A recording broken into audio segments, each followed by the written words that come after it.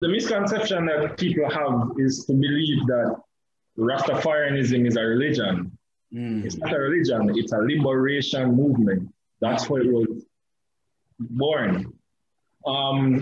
It was initiated against the repressive pro-capitalist government that was in Jamaica at the time, i.e. Alexander Bustamante. And the first or the major proponents of Rastafarianism weren't even what we would characterize today as Rastas. They were like Leonard Howell and others. And one of their main... New Mathers with my motherfucker's ass. You want to know how to rhyme, you better learn how to add. It's mathematics. Mighty most depth. It's simple mathematics. Check it out.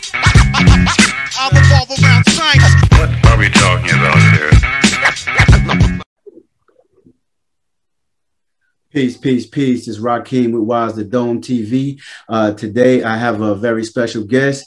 He's an author, Pan-African and scholar, Tristan Graham. He has a new book called Thoughts of an Unchained Mind. And so we're about to get in and build. I appreciate you for coming through, bro. No problem, bro. No doubt, man. So first, before we get into anything else, just tell everybody a little bit about yourself, man. How did you become an author, and also what led you to, I guess, learning your history and becoming Pan-African? I'm a Jamaican, first of all, which is probably something that people wouldn't know, or probably realize from the accent. I'm actually 20 years old. I'm currently studying at the University of the West Indies. I major in political science and philosophy. For Pan-Africanism and my journey in credited to Malcolm X, who is probably for everyone the first to really speak their language. Right? After I got introduced to Malcolm, the journey just took off from there. I started researching other Pan-African and Black nationalist scholars. Because I'm Jamaican and Garvey is a hero here. Sure. And he was the only national hero apart from probably Nanny of the Maroons, who I actively acknowledge as someone who contributed deeply to the liberation of the African people and the independence of Jamaica. So studying Garvey, Malcolm, for a brief stint, I was studying MLK. And initially, which I probably think catches a lot of us, is the propaganda around MLK. Pacification of his legacy to make him seem as some passive figure, right? And later on in the struggle and studies, I realized that what we've been taught by the liberal media is actually a lie, and that's MLK. So I've always been passionate about topics like this from an early age, but my journey into the search for myself, meaning the African within me, led me to Pan-Africanism. Before that, I was a bit of a conservative, because we were brought up in the education system and others. So I could tell you about the Roman Empire off the top of my head, right. And Greek as well, the Mongol empires, the Aztec empires. And one day I just realized I really don't know anything about Africa. Outside of what I watched on television or just slavery, right? And I just got to thinking, well, if I look this way and I'm being told that I'm African, then let me research the Africans in history. And from the beginning, the journey, it just doesn't stop. Right, almost definitely. Yeah, and as you know, in Jamaica, if you want to learn about African history, there's only really one group of people you go to, and they're Rastas. Right. Yeah. They can learn history from. So in Jamaica, you have prominent Rastas such as Muta Baruka, Priest Isaac, and others who do talks on YouTube as well. So I'll just listen to them and be like, okay, well, if you're saying this, then let me go do the research. And then I start getting into the works of like Shekanta Diop, Ivan Van Sertima, even though no, I'm kind of touchy on Van Sertima's work. Yeah. John Henry Clark, Chancellor Williams, even I'm also touchy on his work as well. Basil Davidson, and I've actively read one of his books in light of the propaganda in regards to. Right, I think I had that as well. Yeah, and yeah. Right. So those were the scholars who I actively study and learn from, and in regards to West African history. And I also learned a lot about Kemet, because you know the romanticization or the romanticization of Kemet is a really big thing within the conscious community, where Egypt seems to be the only civilization that people actually want to claim. So I'm like, all right then, if you go back to ancient times, the Israelites came from Kush and the lands of Kush, or Nubia, if you want to call it Nubia, and came out of Egypt, right?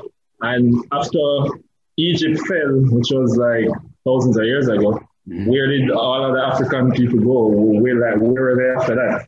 Right. So you find that African history is not just like a one-way study where you just read one book and you know everything about Africa, or you study one civilization and you know everything about Africa.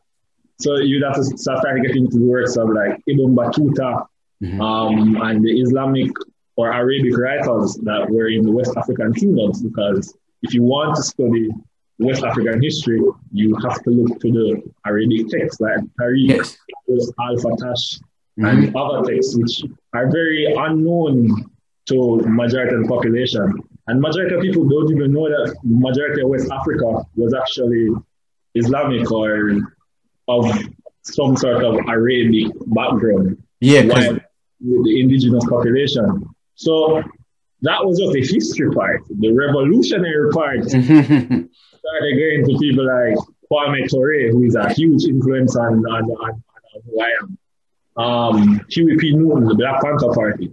And these are all new things to me because I'm from Jamaica. So these sort of stuff, Americans probably grew up with an aunt or uncle who would pass down this information to them. But for me, I had to actively search. So when I found these guys, I'm like, wait, there were actually revolutionary movements going on during these times. And after I found some of those texts, I was like, wow, like I got a different lens to look at the world through. And then you start studying the economic side of it, right? Because it can't just be a theologian, right? Because you can theorize, but in actuality, it has to be practical. So start reading the works of like Marx and Lenin and other Marxist writers like David Harvey, Richard Wolff, Antonio Gramsci, and I'm like, hold on, the system we're living in, it's like we can do better and we have to do better. And then for a brief time, I was caught up in the ideology, right? And then I was like, all right, are there any Black people or African people who are major proponents of these theories? Yes. Back to Africa, right? As well within the Caribbean, because I found people within the Caribbean who were actively practicing these ideologies within the Pan-African struggle, like Walter Rodney, George Padmore, and others. And then when you go to the continent, you are like, wow, there's a plethora of people who were involved in armed struggles who were influenced by these works. Kwame Nkrumah, Samora Machel, Julius Nyerere, Leopold Senghor, and just there is so many people that were just influenced by his works. So for me, just studying and learning is what got me to where I am today. And my message to anyone is just read, mobilize, and organize. Yes. Like that's just the basics.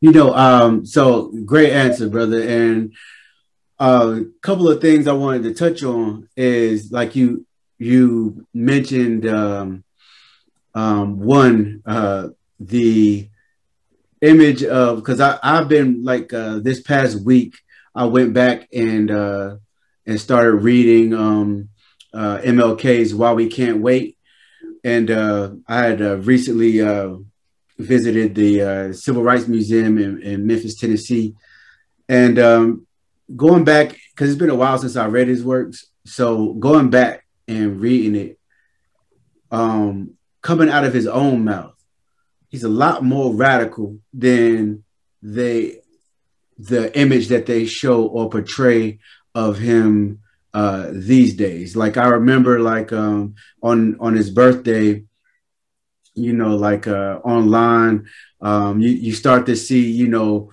real white ring slash white supremacists say, you know, happy birthday, Martin Luther King, we love you. But back in the day, they were calling him a communist. They were calling him a radical. Like, if you can just speak on that a little bit, like how America and probably other places, you know, have effectively at this point made Martin Luther King something that he's really not or never was. All right, so there's in the first chapter of D.I. Lenin's State of Revolution, he speaks to this, where revolutionaries are remade or reborn after their death to please the bourgeois population. And with Malcolm, it seems to slip people's memory that this is not even 50 years ago. Like literally, it's just the other day. And Malcolm was considered by J. Edgar Hoover as the most dangerous man in the United States. Right. Like, it's like people just forget that. You're talking about Martin, right? Yeah, Martin. So people just forget that. Right. And I'm like, all right, do you remember when he was thrown in Birmingham jail? You remember all the letters he wrote from the Birmingham jail? The march to Washington was a big thing back then. And I think people are looking at him through a modern paradigm where what he did then is kind of normal now with the marches and stuff because of the whole pacification of the meaning of the marches. But back then, marches were a huge thing. Right. Since people forget that he was living in the Jim Crow era, deep in the South. Birmingham and the place is crazy, right? Racist place in the world. Right. And because after his death, and given the fact that he's also a Christian, which plays an active role in his pacification, and the turning away from the radical elements of the civil rights movement after Malcolm's death, where you see leaders such as Al Sharpton and Jesse Jackson and others who become puppets for the Democratic Party. Right. And one of the reasons why Martin was taken out was because he was undergoing a shift in his right. He was moving away from social stuff and going more into economic self-determination. Like he said that we were coming to Washington to get our check. Yeah. And Malcolm, to touch on Malcolm for a bit, realized that as well. And if you check out when Malcolm was killed, who else was killed during the same time? There's a man by the name of Pinto. And I believe, I don't want to get it wrong. I believe it's Ghana. They were killed actually on this. And then a couple of years after, when Martin adopted some of the ideologies that Malcolm was a major proponent of, he too was killed. Short, like in quick succession. So, and a lot of people don't study Martin. outside of the mainstream periphery of the We Shall Overcome and I Have a Dream and other words in the media. And you know that there were there were violent forces who were protecting Malcolm, such as the Crown and others. Mm-hmm. And when you find this stuff, you're like, and he actively had a firearm. Yes. So the idea that Martin was some sort of just kumbaya, right, and let's go down to the riverside and beg these white people to give us something. It's just false. Yeah, they and it's funny because they really, if you really think about it, mainstream really only plays the "I Have a Dream" speech. They don't play any of the other ones, any of them, bro. And it's like, I mean, we can see. I had someone say something the other day that the "I Have a Dream" speech is Martin's best ever speech, and I'm like, what are you talking about? No, literally, the speech that is one of his worst speeches. It was actually someone behind him who was like, "Yo, this isn't really that good." I think it was his wife was behind him saying, "Yo, you need to say this or anything," because he wasn't really prepared for the speech, and probably that's why the words "I have a dream" resonate so much, because the most powerful messages oftentimes come out of spontaneous circumstances. Mm-hmm. That was definitely not his best speech. Right.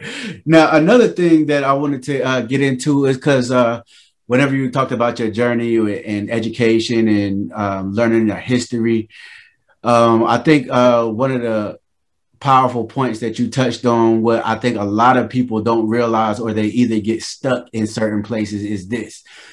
You talked about, studying your history, right? In some cases, in other people's journey, they'll study their history. They'll possibly study some type of, religious text, or, some type of spiritual system, or like, something culturally, right? Mm-hmm. But after that, a lot of times they just stay in those two ciphers, those two realms. And like you said, you started studying, okay, well, if this system is doing our people like this all across the globe, then what are some other systems that are, the antithesis of, white American capitalism, or white capitalism, or global capitalism, or whatever you would like to call it? What made you, specifically say, hey, okay, well, let me start studying some alternative ways of living? Because, that's obviously important, because in a lot of cases, people don't really understand people. So I think people have a misconception, not only of like Martin, like we just spoke of, because Martin was leading towards some socialist ideas, right? Whenever, with workers' strikes and things like that, sanitation workers' strike. And Malcolm was obviously a Pan-African, especially around 63, 64, he became international, started going to Ghana and other places, building with our brothers and sisters all over the continent, and, the diaspora as well. You mentioned Kwame Nkrumah. We have people like Thomas Sankara. We have writers and activists like Walter Rodney, which I know you know a lot about from being from the Caribbean. But all of these people were dealing in some form of either, socialism, Marxism, or communism. What is it about those three that makes everybody, freaked out and too scared to study those things? All right. First of all, you have to realize that we are educated in a certain way for a reason. The propaganda surrounding Marxism, where people are literally afraid to be called Marxist or communist or socialist, It's because of the active propaganda that's set forth by the status quo. The reason it's so appealing to poor people is because naturally people are left leaning. Mm-hmm. People want food to be easily accessible, free education, and stuff like that. Like those are just common stuff that poor people want. And we have to realize that within our analysis of the global system, there are specific class interests, right? Because a lot of people recognize classism, but yet still they won't study Marx, who is the most thorough in the system of classism and how to get rid of it. So for me, when I was going to school, we briefly got an introduction to Marx, because I did so, because in Jamaica, we go up to grade 13, but we call it sixth form. Mm-hmm. So I did sociology. So I got a brief intro to who Marx was and such and such and such. And at the time, I thought this guy was just ridiculous. Like, what you mean by a stateless, classless society? Like, that's impossible. Mm-hmm. No, and sometimes I look back at myself at that time, and I'm like, yo, like, what are you saying? Mm-hmm. Right? It's pretty simple. It's either you are for capitalism or you're against capitalism. For me, there are only three alternatives. And for Africans, there's really only one alternative or two. Mm-hmm. Right? There's three alternatives for the majority of the world: Feminism or socialism. Mm-hmm. Those are the only other three ideologies. Right? And within those ideologies, you have split groups or subsets. Right? Anarchism, as Thomas Sankara said, is not for Africans. Right? Socialism is for Africans. And even before colonization, when I'm get on Twitter into a cultural nationalist, and they're like, yo, that's a white man's ideology and such, and I'm like, what are you talking about? Before colonization, the Africans were practicing Harambe, Ubuntu, Ujama. Literally, Ubuntu means we are, therefore I am, and because I am, therefore we are. Right. So there are active systems of socialist policies. The only reason why we're calling it socialism is because Marx actively studied our own ideologies while we were enslaved. And you don't have to be a dogmatic follower of Marx, because personally, I don't believe religion is the opium of the people. And for Africans, that can never be the case, that Africans naturally are spiritual people. I also don't believe in his ideology about a lumpen proletariat where they are useless in the revolutionary struggle. Thomas Sankara spoke about this, where actively everyone, regardless of your social strata or status, should be actively involved in a revolution. Prostitutes, the homeless man, all of those. And we don't cast anybody away. We just within our own in African identity. Mm-hmm. So you don't have to be a dogmatic follower of Marx, but there are certain principles that Marx points out that are irrefutable. Mm-hmm. And if you choose not to follow his ideology because, oh, he's a white man and blah, blah, blah, that's just anti-intellectual. All of the revolutionary movements were pro-socialism. There was no revolutionary movement within Africa that was pro-capitalism. I've never heard of a capitalist revolution. The only capitalist revolution is where the Europeans from feudalism, where Napoleon was fighting the wars against the kings in France, and they overturned that system. Right. And even that, I'm like, if you can see that and realize that revolution is not we're going to vote and we're going to get all the rights that we deserve. It is an active struggle, armed struggle. And I think because, again, the education system and just the whole social system that we're involved in has pacified us to a certain level where we see these things as distant or impossible, or a word that people like to use or liberals like to use is are like human rights violations. If you take up a struggle against the enemy, you're violating human rights. And I would get into that when I talk about the situation in Cameroon.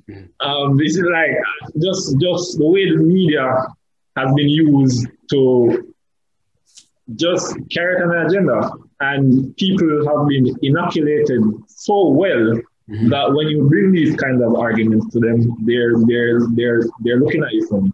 Yeah. And to add to that, whenever I see people say that socialism failed in Africa, and I just look at that as you being ignorant, because without socialism and the world wars, which were fought between capitalism and socialism / communism, there would be no independence in Africa. Right. And the only reason why Africa isn't socialist is because anyone who was a major follower of socialism was either annexed, assassinated, or overthrown. So to say that it failed, embargoed and all kind of stuff. Huh? I say, or slapped with a lot of trade embargoes and all kind of things. It's just silly to say that, because the only way someone can say that is if they don't know what they're talking about. Right. And without a global outlook on imperialism and neocolonialism and capitalism, you would see that there were constant proxy wars that were being fought within the continent. And not even Africa alone. If you look at the global south, and even here in the Caribbean, all the government coups and the interventions were not just some random act of, oh, the US is right. No, it was a conscious decision on the parts of the imperialists to leave these states in complete and utter turmoil to reap the rewards of their resources. Well, indeed, exactly. And what's interesting now is I know you see in the news, the new buzzword is critical race theory. You know, you have, you know, it's always something new every 6 months. You know what I'm saying? Or even, but you know, this is the new thing, right? And so, you know, they 24-hour news cycles. They're talking about it. You know, I saw an article today about, like, there's 140 new organizations in the United States dedicated to fighting critical race theory, right? And but one of the things that's it's funny, but I mean, because they don't even know they can't even define what it is. They don't even know what it is, right? They just know it has something to do with us. So like, right? So they're mad. But the thing about what I find interesting is kind of keeping in line of what we were talking about. They call the teaching that America's institutions are inherently racist is Marxist and communist. They say that, right? That has nothing to do with Marxism or communism, but it's just another example of, like how you said, those two things, those ideas get demonized to the point where, you know, we won't study them, and the people who are putting out this propaganda, even white people, you know, who are working in these, you know, jobs where they're getting exploited, and a workers union will come out and say, hey man, we're going to try to get you guys in the union, and they'll vote against it, man. You know what I'm saying? And it's like I think it's like they don't really understand like what it means to be a socialist. And so with that said, though, there are within the quote unquote conscious community, because sometimes they act unconscious, like they don't know what the hell they're talking about. A lot of times we get stuck and fixated on studying certain people, the same people, right? Over and over. But I noticed people like Walter Rodney, Thomas Sankara, Kwame Nkrumah, like a lot of people within the so-called conscious community don't even know who the hell these people are. And I find that sad because these aren't people that were just writing about things. They were writing about it and getting out there and doing something about it, right? And bringing it back to the critical race theory aspect of things. In school, we always learn about their revolutions, the American Revolution, 1776. We learn about this, right? We learn about the Alamo. We learn about all of these things that they would consider revolutionary, but we don't ever learn about our revolutionaries, especially within a system of school. But I find it interesting sometimes that people who are so we are one Black community, regardless to whom or what, but I'm referring to the people that would consider themselves conscious and people who study. Why is it that a lot of people don't go and study the Walter Rodneys and Thomas Sankaras and people that wrote books, that wrote these deep and intellectual books, and then went out and did this work and led revolutions, and Kwame Nkrumah led Ghana's revolution in 57. Like why a lot of people, in your opinion, in the quote unquote conscious community aren't studying these people like we study some of the others? Yeah, so I want to go back to what you said in the beginning about the workers acting against their own interests. Mm-hmm. That's actually a symptom of imperialism, capitalism, and colonialism. And after the fall of the USSR, the workers' unions and all the socialist policies just fell down the drain, right? And I'd also like to mention that the capitalist system fails literally, it collapses every 7 to 8 years. You see it constantly throughout history. Probably in like 2025 or 6, there will be another recession, and we'll just say, oh, they'll bail out the billionaires over and over and over again. So that is why they act against their own interests, because of heavy propaganda. Right. And if you look at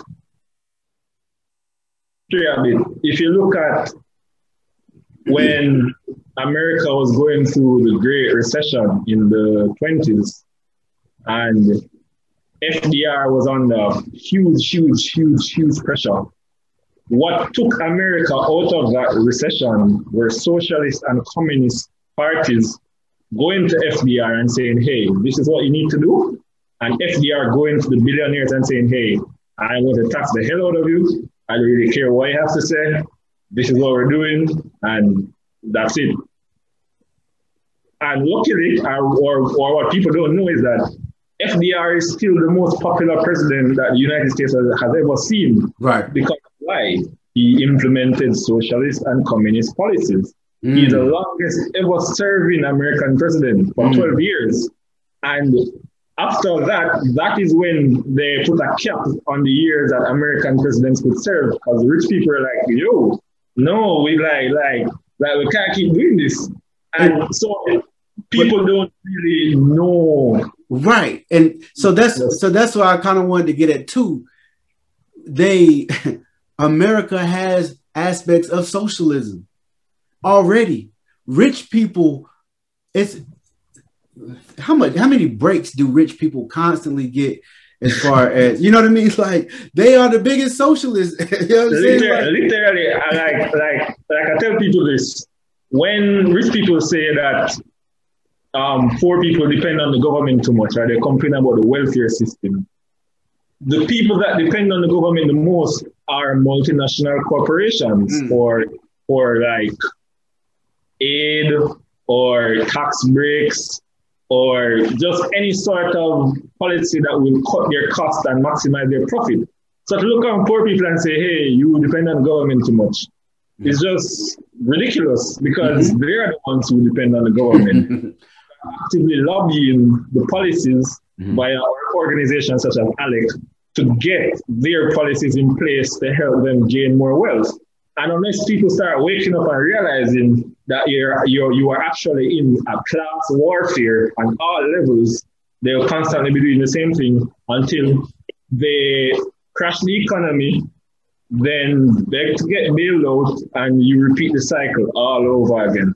Bro, and that, you exactly. And before we go into the question about Thomas Sankara and why these guys aren't studied as much as they should be, one thing something that you said reminded me of, and especially when it comes to propaganda and how powerful it is, PragerU, like that right wing.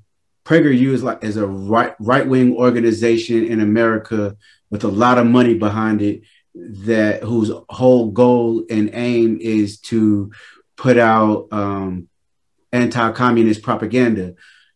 And one of the things in the propaganda was communism has killed 100 million people, right? right. But check it out, bro. All right. And they didn't talk about the vast majority of those people that they're counting were Nazis. Nazis that kill communists. Exactly. They weren't, but it goes to show you the power of propaganda, especially if they got some money behind it. They'll put that kind of stuff out, man. But let's move to the second part of the question, where what is it about? Because first I had a brother from Ghana on, and he was telling me how hard it is to get Kwame Nkrumah books in Ghana, right? And so that was an eye opener for me. In America, don't get me wrong, a lot of people do read and study, Kwame Nkrumah and Thomas Sankara, and Walter Rodney and others like him. But there's a big demographic of people that don't, who are also in what you would call the conscious community. What is it about these brothers who are extremely revolutionary, extremely intelligent, some of the most intelligent, people we've ever had to diagnose what's going on globally? Why aren't they celebrated like they should be? Well, first and foremost, I am an Nkrumah tourist. So I study Nkrumah and I'm a secretary. I'm a follower of their ideology. So one of the reasons why Rodney and Nkrumah and Toure and others are virtually understudied, in my opinion, is because the line argument that they make, or one of the ideologies that they use within their work, which is Marxism, right? And as we said before, the propaganda around Marx is very, very strong. Right. Another reason is because if you take a look at the production of books that they've written, literally their books are some of the most expensive books. Yes, they are. That you can buy. I was looking at Neocolonialism, I think it's Neocolonialism, Last Stage of Imperialism, or something like that by Kwame Nkrumah. Yeah. And that's like $45. Yes, it is. And some of his other works, which are relatively unknown, are even more than that. So the cost is another deterrent for some people. That's a good point. As well as the fake conscious people who, basically for me, the Hotep kind of people who they romanticize Kemet and all they talk about is Egypt. That's, to be honest with you, like, that's what I'm getting at. You know what I'm saying? Yeah. And that's why, like, your first answer, that's why, I thought that was a great answer, is because you talked about, studying it all. You know what I'm saying? And so I don't mind if somebody studies Kemet or but if you're only staying there, right, you missing out on a whole lot of other things that involve our mental liberation and physical liberation, right? And so that why do I was trying to be politically correct, right? Not piss nobody off, but it is what it is. There's a lot of people who claim consciousness who steady, regurgitate the same shit all the time. And they have no idea who these people are, right? I understand the people who aren't in these circles who are still trying to learn. Like there's a lot of things that I don't know. There's a lot of things you don't know. Nobody knows it all, right? And we're never going to use information to act like we are better than somebody. But there are a lot of people, who are within the conscious community who act as if they are authorities on things, right? I'm talking about some of the most arrogant bullshit, but they don't deal in some of the most scholarly revolutionary works that have ever been created. I just find that funny. What I characterize those people as are cultural reactionaries, where all they do is romanticize about the past without using knowledge of the past to affect the present and the future. So they will read history, right, and pick out little points that fits their agenda. Because to be real, people have specific agendas, and we forget sometimes that movements can be easily co-opted and words can be easily misinterpreted and misdirected, because words are neutral. Literally, it takes the consciousness of the person who is interacting with the message to portray it in a certain way. So someone might read about, let's say, Amilcar Cabral and he's struggling in Guinea and be like, yo, this guy's a terrorist. And another person will read him and be like, whoa, this guy's a revolutionary. So it all depends on the person's consciousness while they're interacting with the information. And for most of the cultural reactionaries that I see online or I interact with, it's basically because they're caught up in this, well, I wouldn't say caught up, but because they're searching for their identity, it takes note over the diaspora of African people. So they believe that whatever they're studying is what everybody in the diaspora should have studied. Right. So I see these pages or the arguments like every 3 to 5 business days. Right. Who are the true Israelites? Who are the true Hebrews? Right. Religion and spirituality. And yeah, we need intellectual debates about those stuff. But when it gets to a point where it's like you're beating a dead horse, then you're just serving the interests of the capitalist system, which really doesn't care about whatever religion or whatever.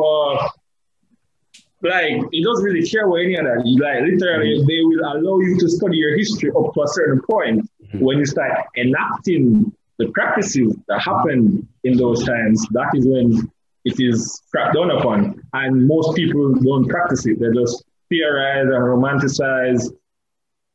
Basically, they become egotistic with their relaying of the information, where they're like, oh, I'm better than you guys, I know all about this, I know all about that. When really and truly, they are actively trying to change the material situation for African people and the diaspora. No, yeah, exactly. And I guess that's what I was striving to articulate, is very well said, is that the debates are fine. It's still sharp and still. And I like a good intellectual debate at times myself, right? But that can't be it. That's not the that ain't the goal. You know what I'm saying? And so with that said, like you said, you know, we have a lot of the same, like you said, every 3 to 5 business days, who are the real Hebrews? Who are the real Egyptians? And like I said, you have these people like Walter Rodney, Kwame Nkrumah, you know, who a lot of other brothers who did these great works, Kwame Ture. You know, let's have a debate about their philosophies. You know what I'm saying? Like, I feel like that will be probably more productive in a lot of cases. Definitely. But I wanted to because we could build on that all night, man. So you know, there's a lot of things I want to touch on. You've written a book, Thoughts of an Unchained Mind. In this book, you speak about womanism versus Black feminist thought. Mm-hmm. Without telling everything that's in the book, obviously, if you can just build with us about, you know, what's the difference between womanism and Black feminist thought? So feminism is initially a white woman's ideology where they need liberation from their patriarchal counterpart, right? Womanism is more family oriented, and it's actually termed Africana womanism because Clenora Hudson Weems, the founder of Africana ideology, wanted an alternative to feminism because we know the negative connotations within the African community in regards to, well, amongst Black men in regards to feminist thought and among the indigenous traditional people that are of diaspora. And with feminism, I see when you add Black to it, it becomes okay, right? Even though it is fervently a white ideology, right? Like, it's not something that was created universally for everyone, because when we were slaves together, they weren't thinking about us. But you know, not to cut you off, what's funny about that is, though, white feminists have often called Sojourner Truth like the first feminist, but she was enslaved by y'all. You know what I'm saying? So I don't understand the go to build on Sojourner Truth. Actually, in one of her speeches, and I have it in the book, which is a bit controversial.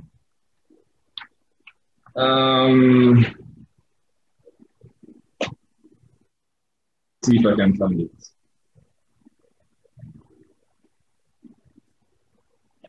Sojourner.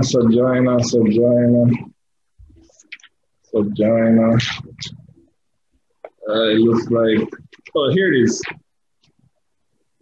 To further the misinformation amongst most Black feminists, they somehow gloss over the fact that what Bell Hooks doesn't cite in Ain't I a Woman is the fact that when you read Sojourner Truth's speeches, she tells people that white women were smarter than Black women, which is why they should listen to them. In Sojourner's keeping the thing going while things are stirring speech at the American Equal Rights Association, she clearly states, and I have this in bold, highlighted, quoted, everything. White women are a great deal smarter and know more than colored women, while colored women do not know scarcely anything. So what Bell Hooks is parroting in Ain't I a Woman were the talking points of white racist feminists of the 19th century. Wow.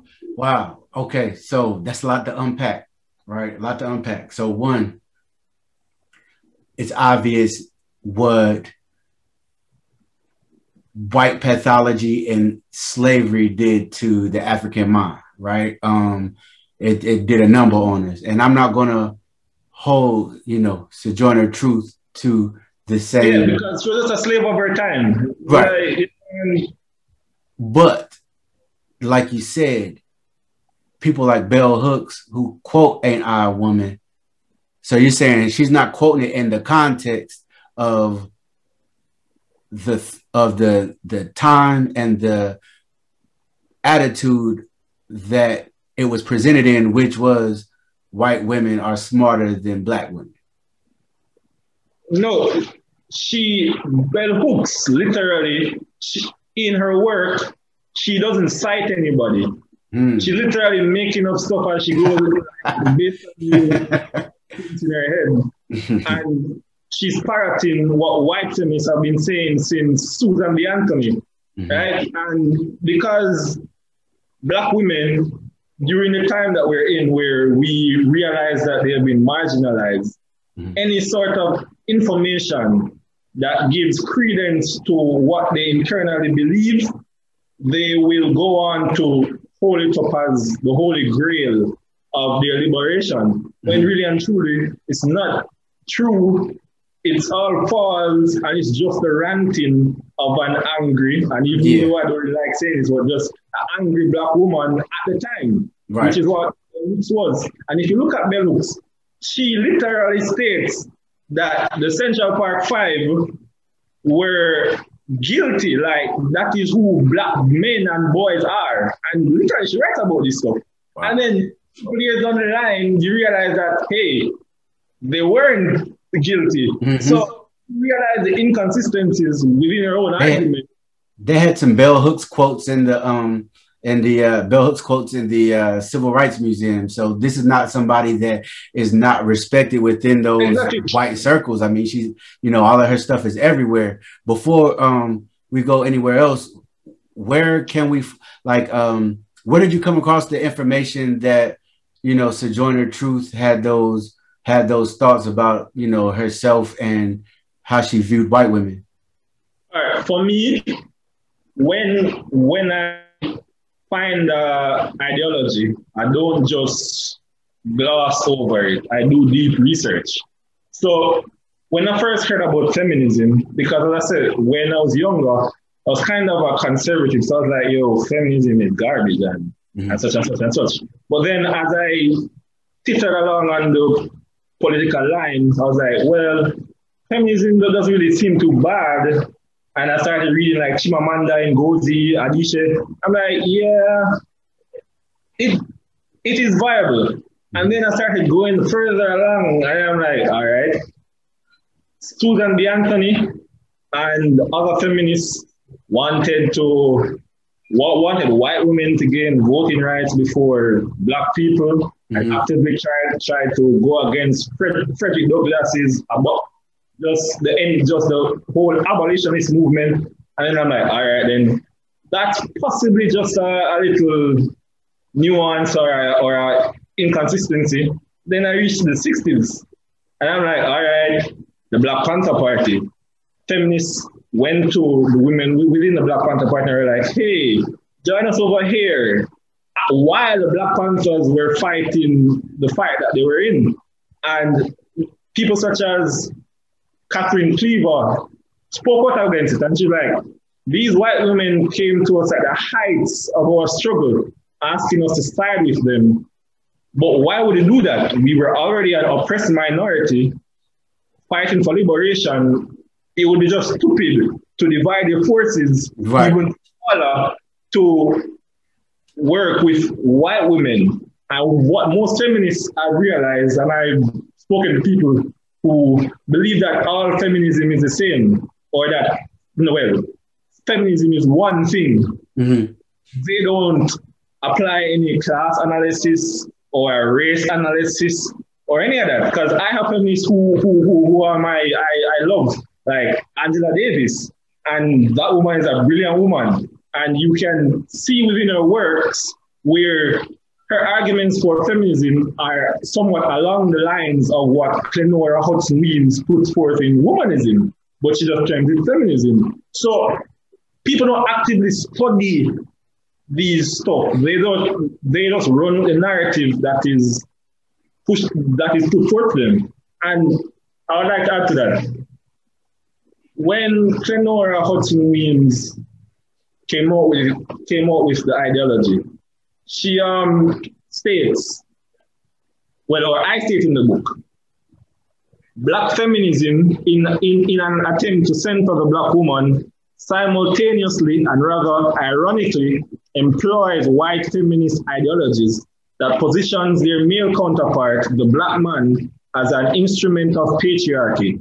This is also one of the main criticisms of Black feminist thought, that it too closely adopts feminist theory and applies it to Black people. Through multiple studies, it has been proven that Black men themselves are victimized by patriarchy at higher rates than Black women. Black feminist theory still retains and assumes this spectacularly problematic and simply incorrect understanding as dogma. Wow. If you take patriarchy, the first people who were subjugated by patriarchy were Black men, because we were seen as lesser men. Patriarchal societies weren't necessarily a norm from where we're coming from. Right. Literally, the gender relations that we have adopted here in the West and see as some sort of eternal thing is not true. In Africa, there were various matrilineal, matriarchal figures, and the relation between man and woman was drastically different from in Europe. And what we're practicing now, or what we're looking through now, is a European paradigm on our African reality.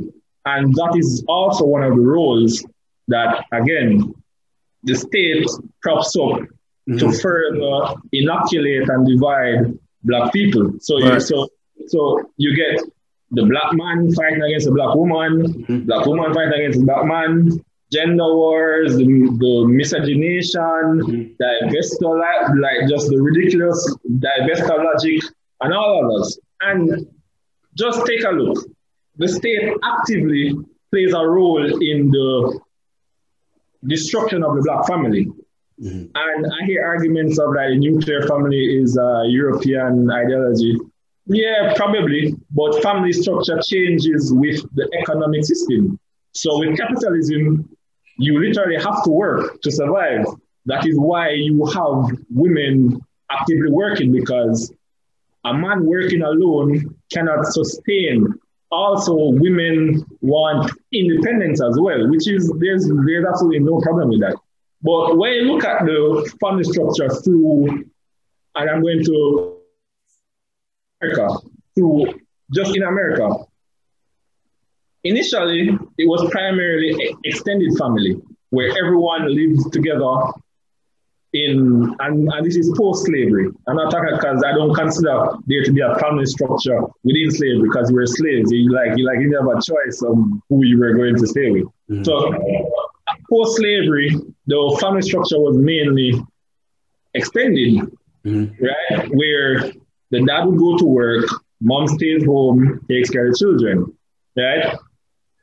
After Reconstruction and Black people supposedly got the right to vote, they were quickly repressed, and the right was taken away. They had to fight for that again post-Reconstruction in the second. And when you go forward, you realize that, all right, okay, the prison system, which is an active player in the destruction of the Black family. Children, primarily men, started getting into more trouble. The poverty in the Black community was rampant. So obviously, your decisions tend to be, well, it tends to be irrational to rich people, but for a poor person, it's completely rational. So more people started going to prison, or well, more men started going to prison. So fathers started to disappear, sons started to disappear. Then while that's going on, the welfare states come into play in like the 60s, 70s, and 80s, where the state says, hey, if you want these checks, there needs to be, or there shouldn't be, an active father figure within the household. So it was an incentive for women to say, hey, and I'm going to collect this check, because they're poor. So when you're poor, your thoughts somewhat stray. You're more in a survival mode. Yeah, so you aren't thinking about the future, because all you want is just the now. Like you need to eat now, you need to survive now. Mm-hmm. So because people don't look at the history as well as the ideology itself, they become warped up in some kind of movement that they don't even understand. Right. Yeah, man, that's great, man. I can't wait to read the book, bro. Okay, and so we talked earlier about before we go into that, pseudo history. What is pseudo history to you, and why? And what do we do to stop the spread of it? Pseudo history to me is I tweeted the other day that when people are searching for their identity, they create meta history, mm-hmm. where it's history that fits whatever conception of themselves that they have. Mm. So they try to find themselves, or they try to input themselves in whatever fits their profile. So try to input themselves in Rome, in European history, with, there were Black people in European history, and such, which we should acknowledge, but you shouldn't try to force yourself in something that is not necessarily your own. Mm-hmm. Then being the natives of America because you're Black. And my counter to that argument is anyone who knows history knows that all of the world at one point was literally Black colored, mm-hmm. right? It wasn't until after the Pleistocene period that Europeans started to lose their color, and Asian also started to lose their color. Because even if you look on the Asian countries that are closest to Africa, you realize that they are melanated people, which are what we call Melanesians. Right. And we characterize ourselves as Black, not African. When we see someone who looks remotely like us, we try to input ourselves into their history. Also because of lots of self-identity that we have. Mm-hmm. And counter to that is to actively, we, the ones who are the holders of the truth, as well as the ones that come before us who we study, is to educate, right? As much as they might say ignorant stuff, I would probably get angry or annoyed. We have to realize that was the plan. That is what the system wants. So it is for us to become even more conscious than we already are, mm-hmm. and realize that regardless of what these people might think, at the end of the day, it is up to us to bring to them the truth. And without them, the masses of the people, or what we would consider the masses of the people, will never be complete. And if we want to achieve liberation, we need to actively engage the masses of the people. Yeah. And when you see them tweet weird stuff, you have to remember that it's just the internet. Yeah. Like you don't know who is behind the account. Could be CIA, FBI. Exactly. You don't know who's behind that keyboard. So to actively engage and get angry and mope and all of that, it's revolutionary, because you need them, just like you need the person who is caught in the conservative mindset, or you need the person who is caught in the liberal mindset. Because at the end of the day, all of us want the same thing, or at least I think all of us want the same thing, but we just disagree as to how we should get it. And respectful discussion and education is key to the mending and the closing of the gap between the various aspects of the liberation movement, or so-called liberation. I agree, because not only the two people that are having the conversation, or if it's multiple, let's say it could be, you know, 3 or 4 people all engaging in a discussion about our origin. People are watching and people are learning, you know what I'm saying? And people get inspired when they see young brothers and sisters such as ourselves exchange information and teach, and it inspires them to learn. And I've learned a lot from people just observing their conversations as well, where I'm not even engaging, you know, just listening or watching, you know what I'm saying? So, I mean, you're exactly right. And that's a powerful point. Being from Jamaica, I have in the past read a few books on Rastafarianism, and what I love about Rastafarianism is it was born out of oppression, right? Like it was born out of an oppressive government in Jamaica. You know what I'm saying? And they were in a lot of ways outcasted and ostracized in society, and they still were true to themselves and stayed themselves. And if you can just speak on like how, you know, powerful and revolutionary Rastafarian culture is for those who, you know, who may not be aware of it, because I think a lot of people, and it's probably not even us, it's probably not even us Black people, but a lot of people, you know, may only see the cannabis part of, you know, Rastafarianism and nothing else. So if you can just speak on, you know, like the impact of Rastafarian culture, because it's not just Jamaica. It's global. Rastafarian culture has permeated America and Africa. There are Rastafarians in America who have never been to Jamaica.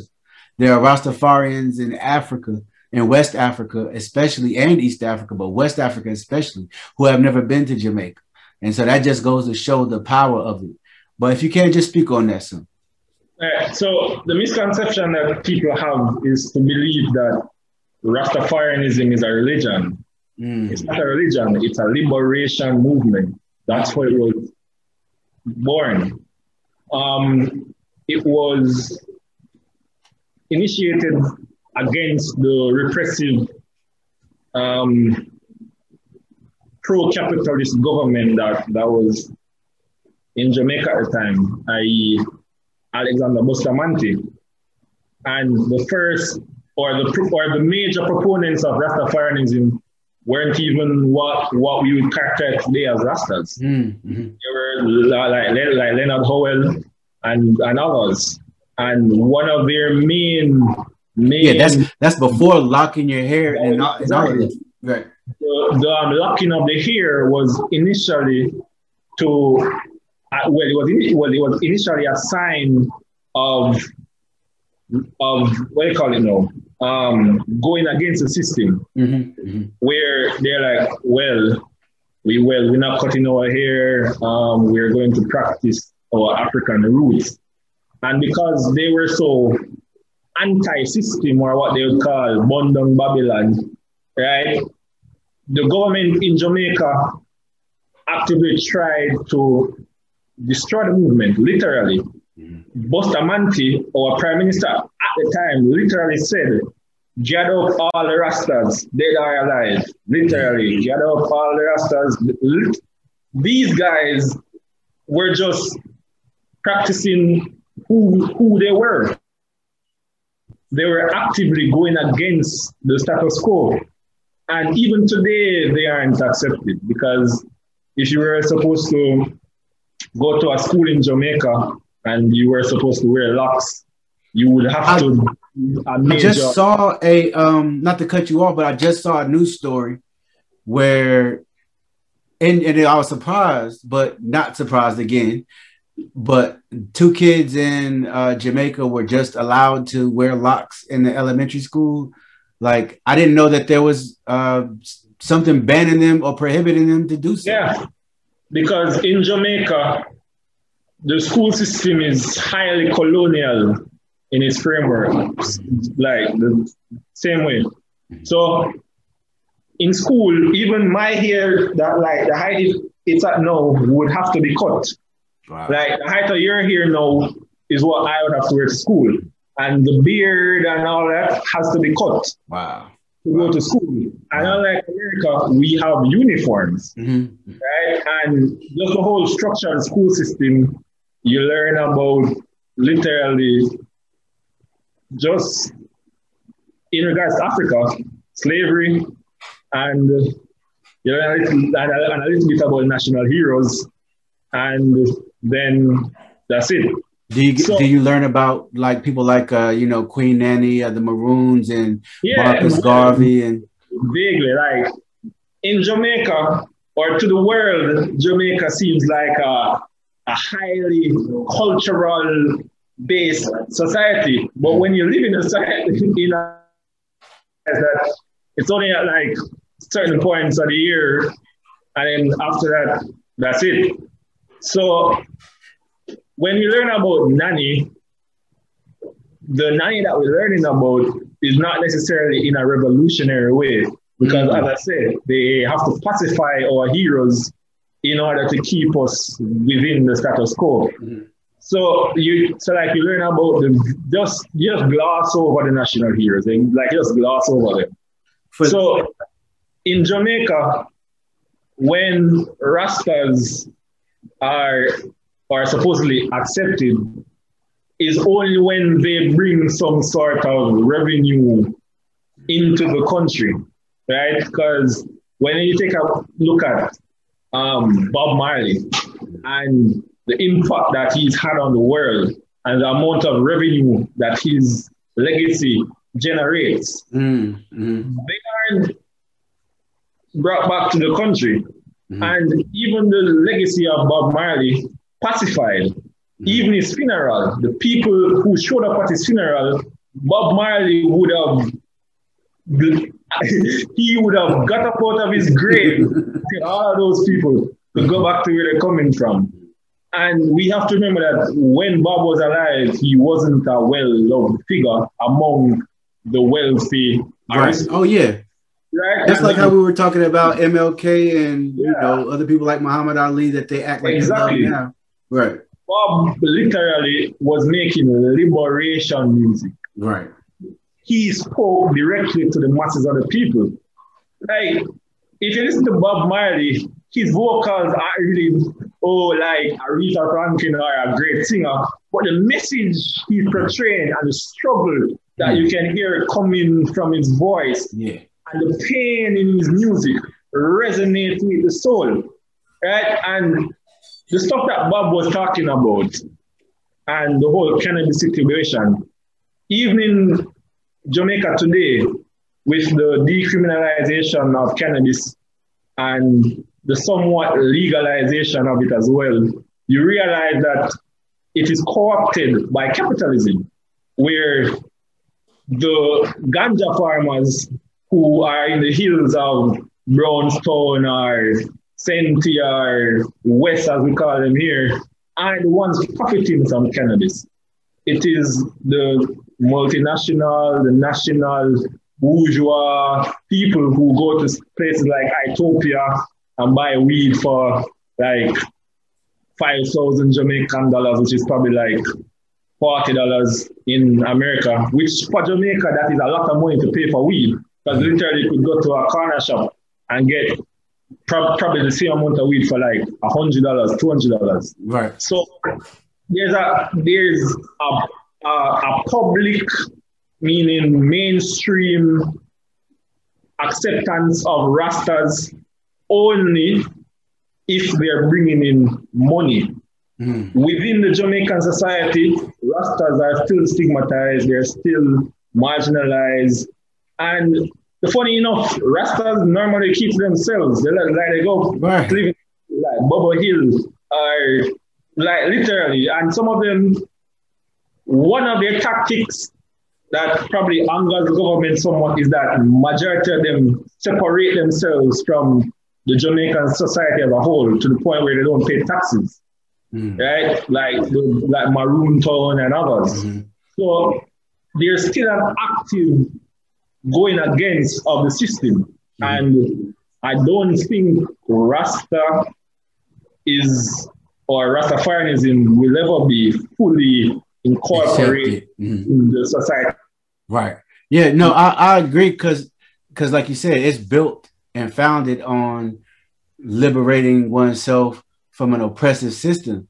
And as long as that system stays the same, they're not going to have any inkling in, you know, an acceptance of Rastafarianism from the people. Because imagine if Jamaica just became like majority Rasta, then you know people are going to be eating right, they're going to be reading books, and they're going to be separating themselves from, you know, what they consider, you know, Babylon, right? And so that's not good for the economy for them, right? And that's not good, and they don't want to see us, you know, they don't want to see us start flexing that type of power. And you mentioned one thing that I was going to bring up. You know, there are people, and I don't name a lot of names when I talk about these people because I don't like to give them any light. But there are people who, and I think, I don't know if there's agents or if they are that misinformed or if they, you know, doing this for a check. But there are people who, you know, have these huge platforms that speak on about things such as, you know, the transatlantic slave trade not being real, right? Right. We're not even gonna have to talk about them. They're crazy, but but you still have Maroon towns or Maroon colonies in Jamaica to this day, right? And for people that don't know, Maroon was, you know, an enslaved African who pretty much revolted, ran away, and created their own, you know, communities.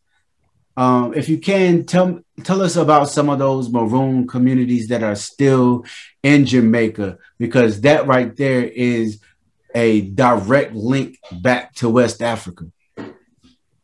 All right, so in Jamaica, these communities are primarily rural, right? Because after emancipation, the British offered Africans who were enslaved to go into apprenticeship, which is to work for another, like 8 years for free.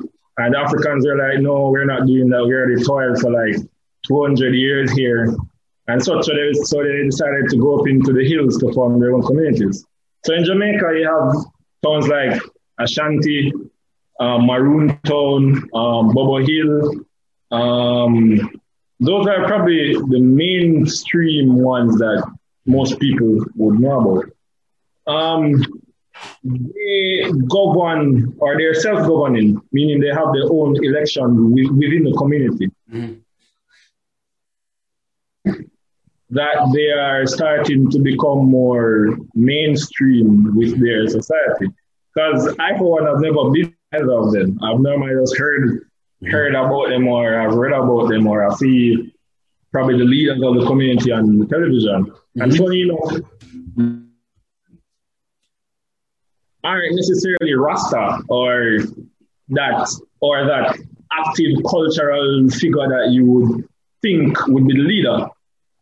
It's normally a guy who is well learned and is for the people, which should be just the whole framework of whatever leadership position that you're put in. Right. So in Jamaica, most people, whenever they're sick and stuff like that, funny enough, most people when they're sick, and it's probably going back to African spirituality, where we are incredibly suspicious of doctors and hospitals. So we go for holistic healing. Yeah, and same way here. Yeah. And then if that doesn't work, then probably we'll try the doctor. Or we'll pray before, and if that doesn't work, then you go to the doctor. So most people go to these places and communities for holistic healing, spiritual upliftment, and self enlightenment. Because when you go to places, they aren't, you know, the noise of cars or technology or just the whole bombarding or the bombardment of the modernization of the world. So you get a closer outlook or a broader outlook on the world in its truest form. When you tap into that kind of self-actualization, you yourself raise in a certain level of, or you become, or you get to a higher level of consciousness because you're connecting to nature, right? And the nature is a part of who we are as human beings. Because as I talk about in the book as well, we're all connected to one grid of consciousness. It's just various people tapping into the self that they are, and others who, based on external forces, are unable to do so. So in Jamaica, that's what most of these places are for, and that's why foreigners, or that's why people in Europe used to start becoming Rasta, and within the Rasta community, there's a lot of this, like a discrepancy, because they're like liberation, it's not fashion, and so. And these people come to Jamaica and go to those places to tap in to the wealth of spirituality that can be found in these places. And in Jamaica, if you go to some of these places and you're like, you see fire in water. Literally, there's fire on top of the water. And you're like, nature, it's majestic. God and all the earths are just majestic. And these are where you find some of the most spiritual and self-uplifting environments. Yeah, you know, and that's, so I read this book one time. It was called Nanny of the Maroons and the Asafo Warriors, I believe. And, you know, it went into the fact that in some of these Maroon towns in Jamaica, they still speak, like, use some Chromanti words and African languages, which was dope. You know what I'm saying? And like that, and what it made me think of when you spoke about the technology and how, like, you know, they're shunning a lot of, because, you know, the European says he's bringing everybody civilization by bringing them technology, right? But at the same time, destroying the planet. And I just think it's dope that we still have communities of Black people in different parts of the world, because, you know, now you not only have Maroons in Jamaica, you have Maroons in Mexico. You know what I'm saying?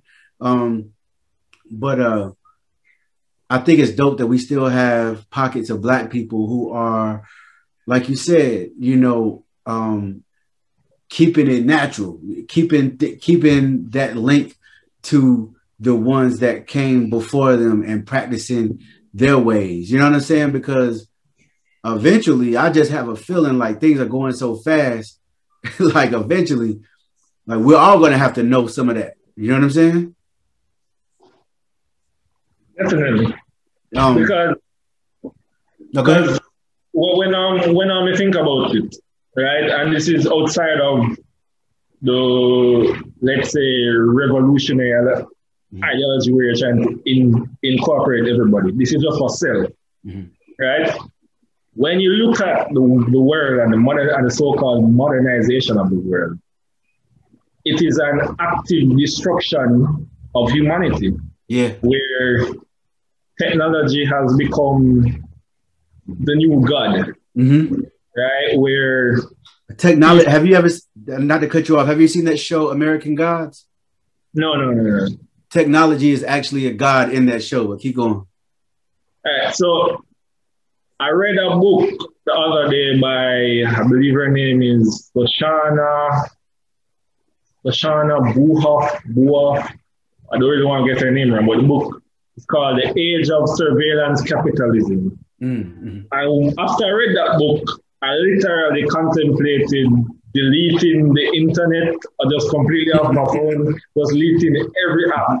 Because when you realize the control that technology now has over human life, it's scary.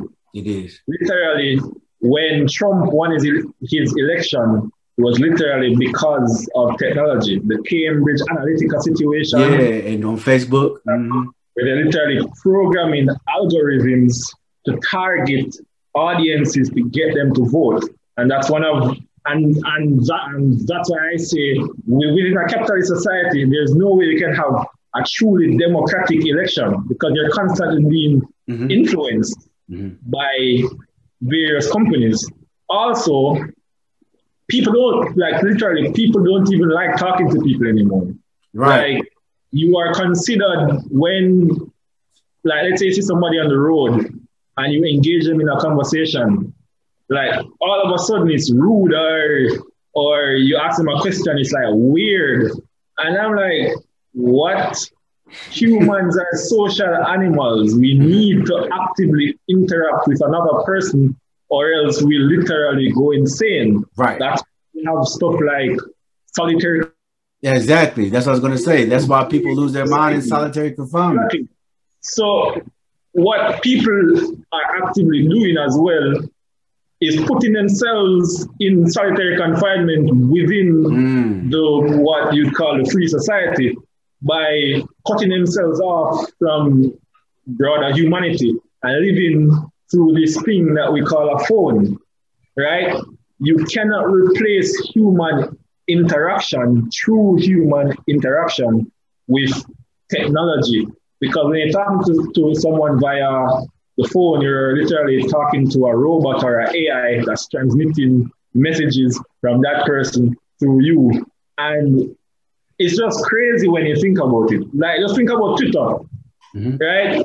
The algorithms that they implement on Twitter aren't by accident.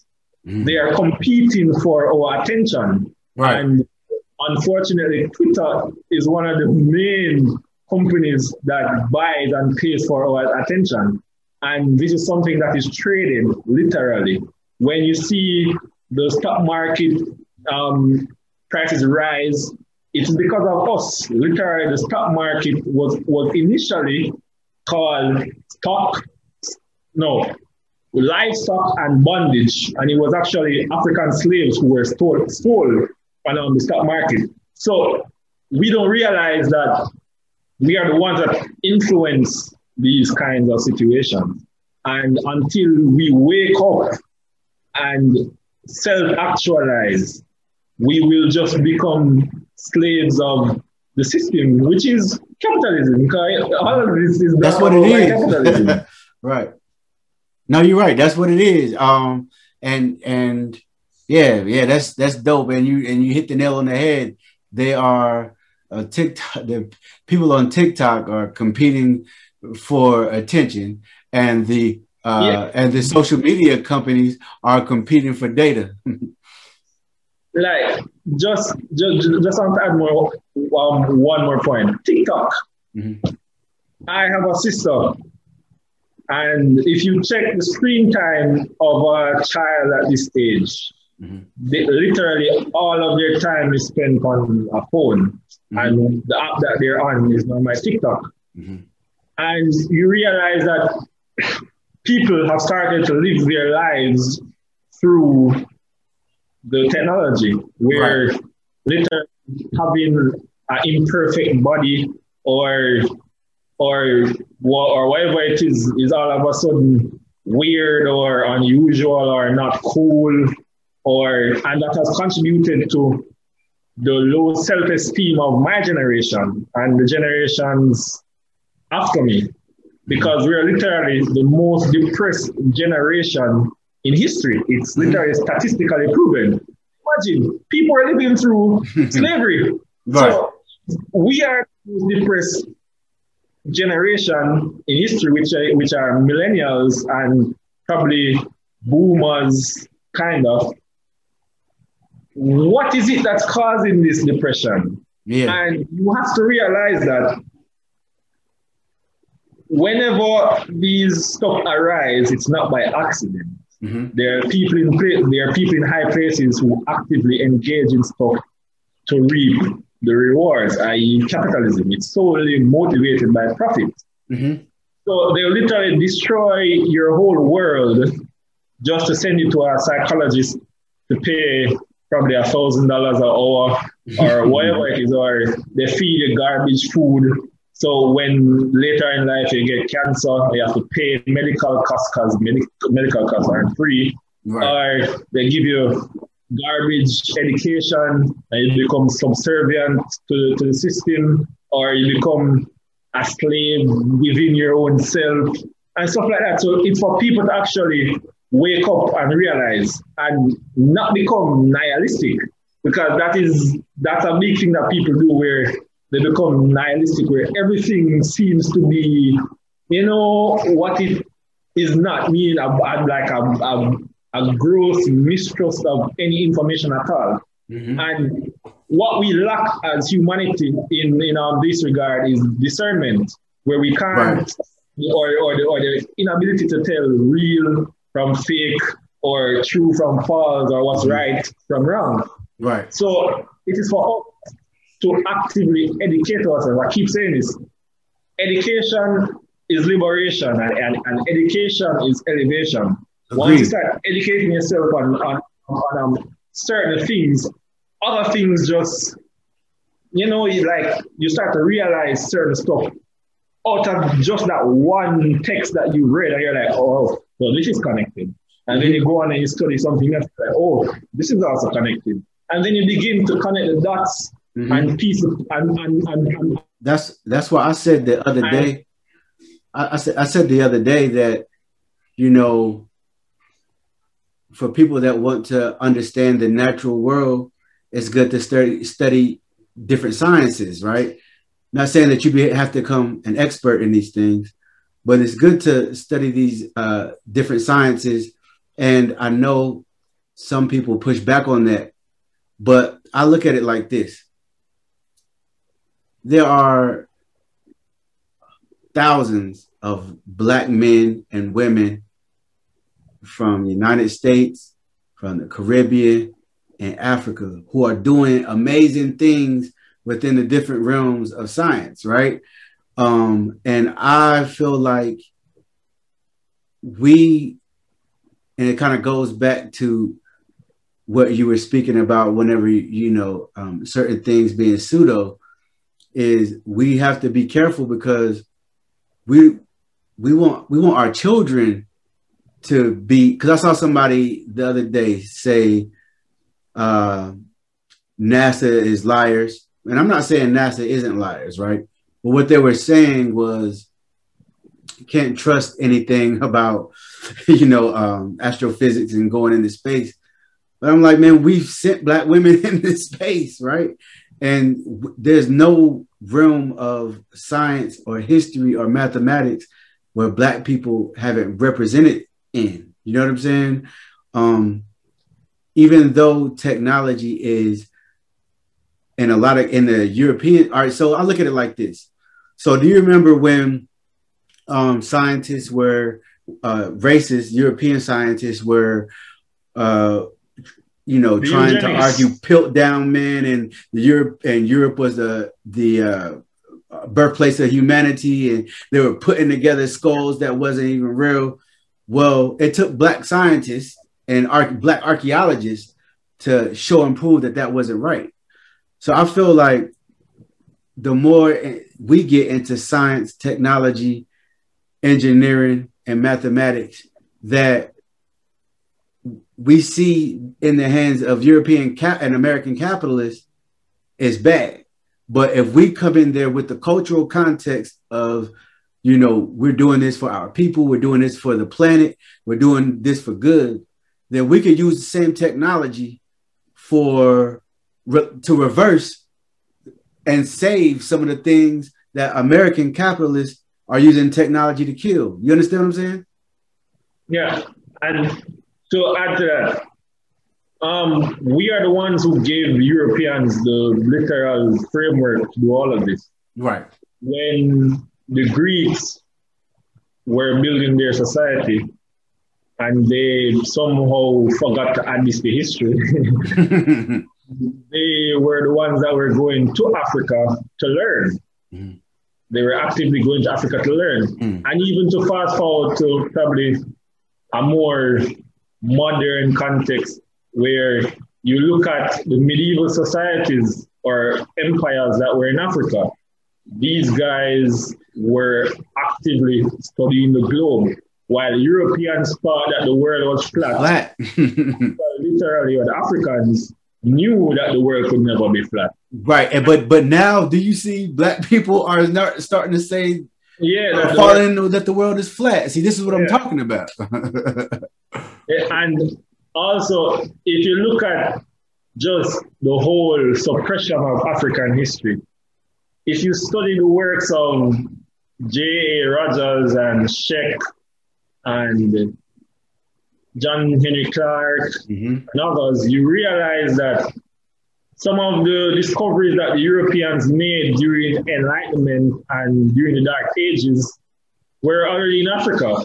The only reason why they're highlighted is because Europeans were the ones who wrote history in their own way to prop up themselves. Glorify themselves, yeah. Yeah, hey, so, man, I've really, really, really appreciated this conversation, man. It's been dope. I think the people are going to definitely love it. I mean, it's filled with information. For those who want to cop the book, Thoughts of an Unchained Mind, where can they get that from?